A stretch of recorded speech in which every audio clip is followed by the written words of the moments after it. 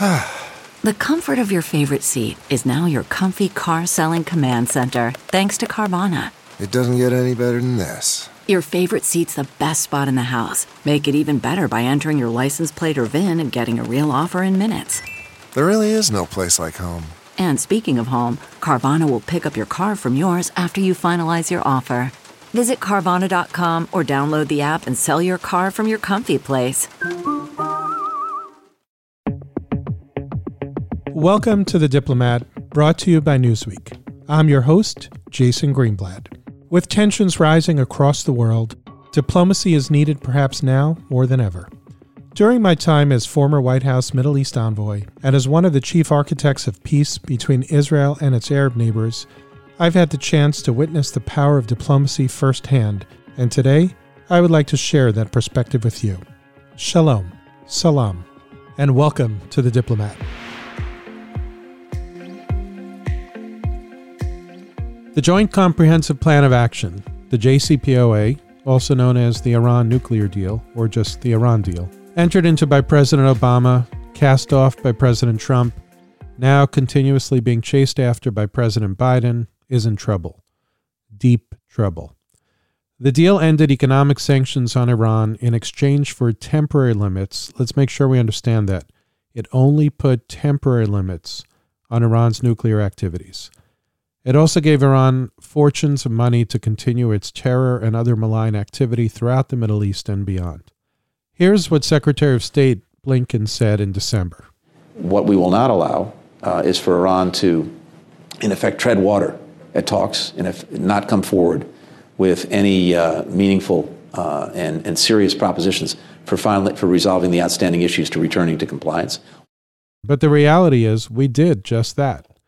President Biden's been in office since January 2021 and has allowed Iran to tread water and gallop toward becoming a nuclear power over the past 18 months.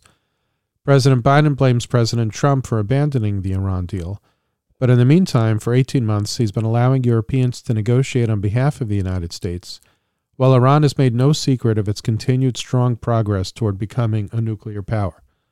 In early July, Rafael Grossi, the head of the International Atomic Energy Agency, warned that we are reaching a defining moment for global nuclear nonproliferation, in which the risks of the spread of nuclear weapons pose a problem for everyone. He pointed out that we're now in a situation where Iran's neighbors could start to fear the worst and plan accordingly. There are countries in the region today looking very carefully at what is happening with Iran, and tensions in the region are rising. It's not a secret that some political leaders have openly stated that they would actively seek nuclear weapons if Iran were to pose a nuclear threat. Rob Malley, the Biden administration's lead negotiator, said about the deal, "You can't revive a dead corpse." White House Middle East coordinator Brett McGurk just said a few days ago that it's highly unlikely the JCPOA will be revived in the near future. During his trip to the Middle East, President Biden said that the U.S. wouldn't wait forever for Iran to respond to its proposal to revive the deal. What does that mean, forever? That's so vague. We've already waited 18 months. Let's be more precise. Does he mean he won't wait until the end of his term as president? Then let him say that. What's with the dramatic language about waiting forever? At the moment, he's only president until January 2024. That's a far cry from forever. And on July 26th, EU Foreign Policy Chief Joseph Borrell, the lead on the mediation efforts between the U.S. and Iran, said that after 15 months of negotiations, the space for additional significant compromises has been exhausted. So are we just postponing the inevitable? Is the Biden administration ready to accept the fact that diplomacy has failed and now they have to make a choice between accepting a nuclear-armed Iran or beginning a military confrontation that could create yet another war in the Middle East? Will it be another endless war? Is there a different solution that they're not telling us about? Is there even a solution? And if there isn't a solution, should we admit that out loud? America and the world are dealing with very significant instability, far greater than at any other time in recent years. Russia attacking Ukraine, Iran providing armed drones to Russia to help in that attack, further destabilizing Europe, an almost nuclear-armed Iran. China threatening the United States with severe consequences if Speaker Pelosi visits Taiwan, and these are on top of other trouble spots that have been ongoing for years in Syria, Lebanon, Yemen, and elsewhere. All of this on top of the economic crises here in the U.S. and around the world, runaway inflation, staffing issues with ripple effects on the economy and air travel, continuing supply chain issues, uncertainty regarding COVID. Are you tired yet? So what's to be done? Here's President Biden. We will not, let me say it again, we will not allow Iran to acquire a nuclear weapon. He also said that his preferred path is diplomacy. Here's President Biden. This is a vital security interest to both Israel and the United States, and I would add, for the rest of the world as well. I continue to believe that diplomacy is the best way to achieve this outcome, and will continue to work with Israel to counter other threats from Iran throughout the region, including support for terrorism, ballistic missile program that continues, and the proliferation of weapons to terrorists and proxies like Hezbollah. Does President Biden have a plan to make good on this promise? Is he prepared to attack Iranian nuclear facilities to make good on that promise? What will be the consequences of such an attack? The U.S. becoming stuck in another war? And if it doesn't do anything, are these just empty words? Then what happens? Brett McGurk said that the Biden administration intends to use sanctions and diplomatic isolation against Iran, but not needlessly escalate the situation and use force only as a last resort. Is that really going to work? Isn't that what President Trump did once he canceled the deal? But when President Trump did that, other countries, including allies in Europe, wanted to work around the sanctions, and they didn't isolate Iran. Is isolation of Iran even realistic now? Russia's not going to isolate Iran. Other significant countries won't either. Are we really counting on that strategy to work when it didn't work before because numerous countries wouldn't work with us on that strategy? Why do we think things will be different this time? These are tough questions, and so far, we don't have any answers. All we have are words. Does President Biden have the plan to make these words a reality? Or is he deeply hoping that he'll wave a magic wand of diplomacy and all these troubles will go away? Interestingly, according to Axios, Brett McGurk said that the divergence of views with Israel isn't about the issue of a possible military strike, but about whether the U.S. should still try to revive the Iran nuclear deal or shift to pushing for a longer and stronger deal. But wait, the Biden administration dropped those words longer and stronger many months ago. We weren't going to sign a longer and stronger deal. We were asking just to go back into the original deal, that bad deal that just delayed Iran from creating nuclear weapons and then gave them permission to do so. And it gave them a lot of money, which they used to wreak havoc around the Middle East. I'm wondering why Brett is going back now to that language of longer and stronger. I hope the press asks him for an explanation on that comment. Ehud Barak, a former Prime Minister of Israel, published an opinion piece in Time with the title, "Iran can transform itself into a nuclear power, and it's too late to stop it by surgical attack." Well, that's not a great headline. Is he right? According to Barak, in 2018, Iran was 17 months away from having enough highly enriched uranium for one nuclear device and the technology to make it a weapon. Today, he says, they're probably just 17 days away. 17 days. Let that sink in. Barak points out that it will still take Iran 18 to 24 months to properly treat the metal uranium and pack it into a missile warhead, but these steps can't easily be followed or stopped. According to Ehud Barak, we have to accept the fact that after more than 20 years of trying, Iran is about to become a member of the nuclear club. Do we have a plan B? Not according to Barak. He explains that while Plan B was probably achievable when Iran was 17 months away from shifting from a civilian nuclear program to a weapons-making program, but now that they're in the last stages, these can be done in very small spaces, in very deep tunnels, beyond the reach of any weapon.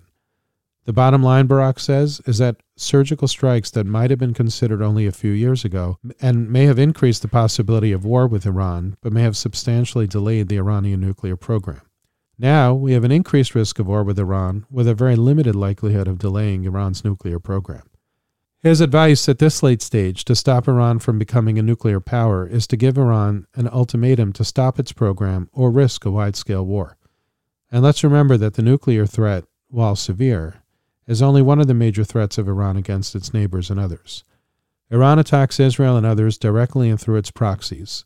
The bloodthirsty terrorists Hamas, Hezbollah, Houthis, all terrorists controlled and funded by Iran, causing much chaos and destruction.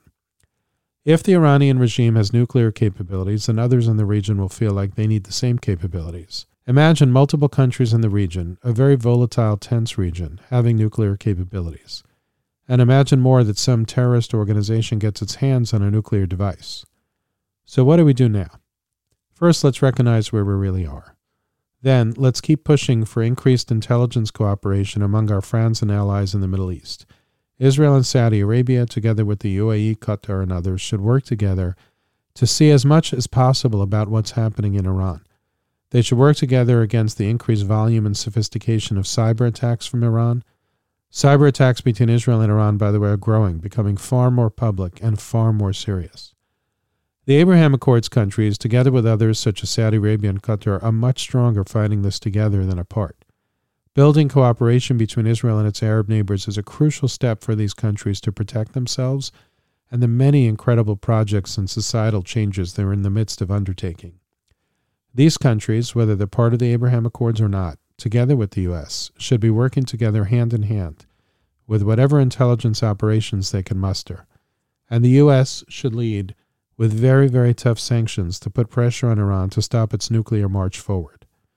Some argue that the U.S. should convince Turkey, Egypt, Saudi Arabia, and others in the region that the U.S. will protect them from Iran so these countries themselves don't turn to nuclear weapons. But that's not going to be easy. Can the U.S. make that commitment? How does the U.S. make that commitment? And what do these countries think about whether they can actually rely on that commitment? What lessons can and should these countries learn from the attack on Ukraine and how the U.S. and other countries have been reacting to the attack on Ukraine? Is there hope that the murderous mullahs will one day no longer control Iran? Who knows? If that happens, things could get better, but that's not a bet I would want to make. So where are we today? Nowhere good. A bad Iran deal on life support with a president who wants to try to revive it. If it's revived, we're stuck with a deal which Iran will almost certainly not abide by, and even if they do abide by it, they'll be free to manufacture nuclear weapons pretty quickly. And they're going to receive piles and piles of money to continue their terror attacks all across the Middle East, against Saudi Arabia, the UAE, Israel, and other countries in the region. And it will likely lead to a nuclear arms race in the Middle East. And if the deal ends up dead, it seems we may not have an effective plan B. Did we and others drop the ball? Or is there something hiding in someone's pocket that we don't know about that may prevent a disaster? I don't know, but if there's no plan B, then we're in deep trouble. In the meantime, are we working on tough sanctions and trying to rally other countries to respect those sanctions this time and to isolate Iran? Or are we just going to let others avoid respecting the sanctions and let them enrich Iran so they can enrich uranium? Are we trying hard to convince our friends and allies in the Middle East to work together on intelligence gathering and sharing and fighting cyber and other attacks together? And if we're working hard, are they working with us on that? I don't know, but I sure hope so. These are tough times right now, at home and abroad. Thanks for listening. Remember, my new book about the Middle East is out. You don't want to miss this book. There's so much in this book about these issues. Order your copy today. Go to Amazon and search In the Path of Abraham, or go to inthepathofabraham.com and order your copy today. Thanks for listening, and until next time, I'm Jason Greenblatt. This is The Diplomat, brought to you by Newsweek.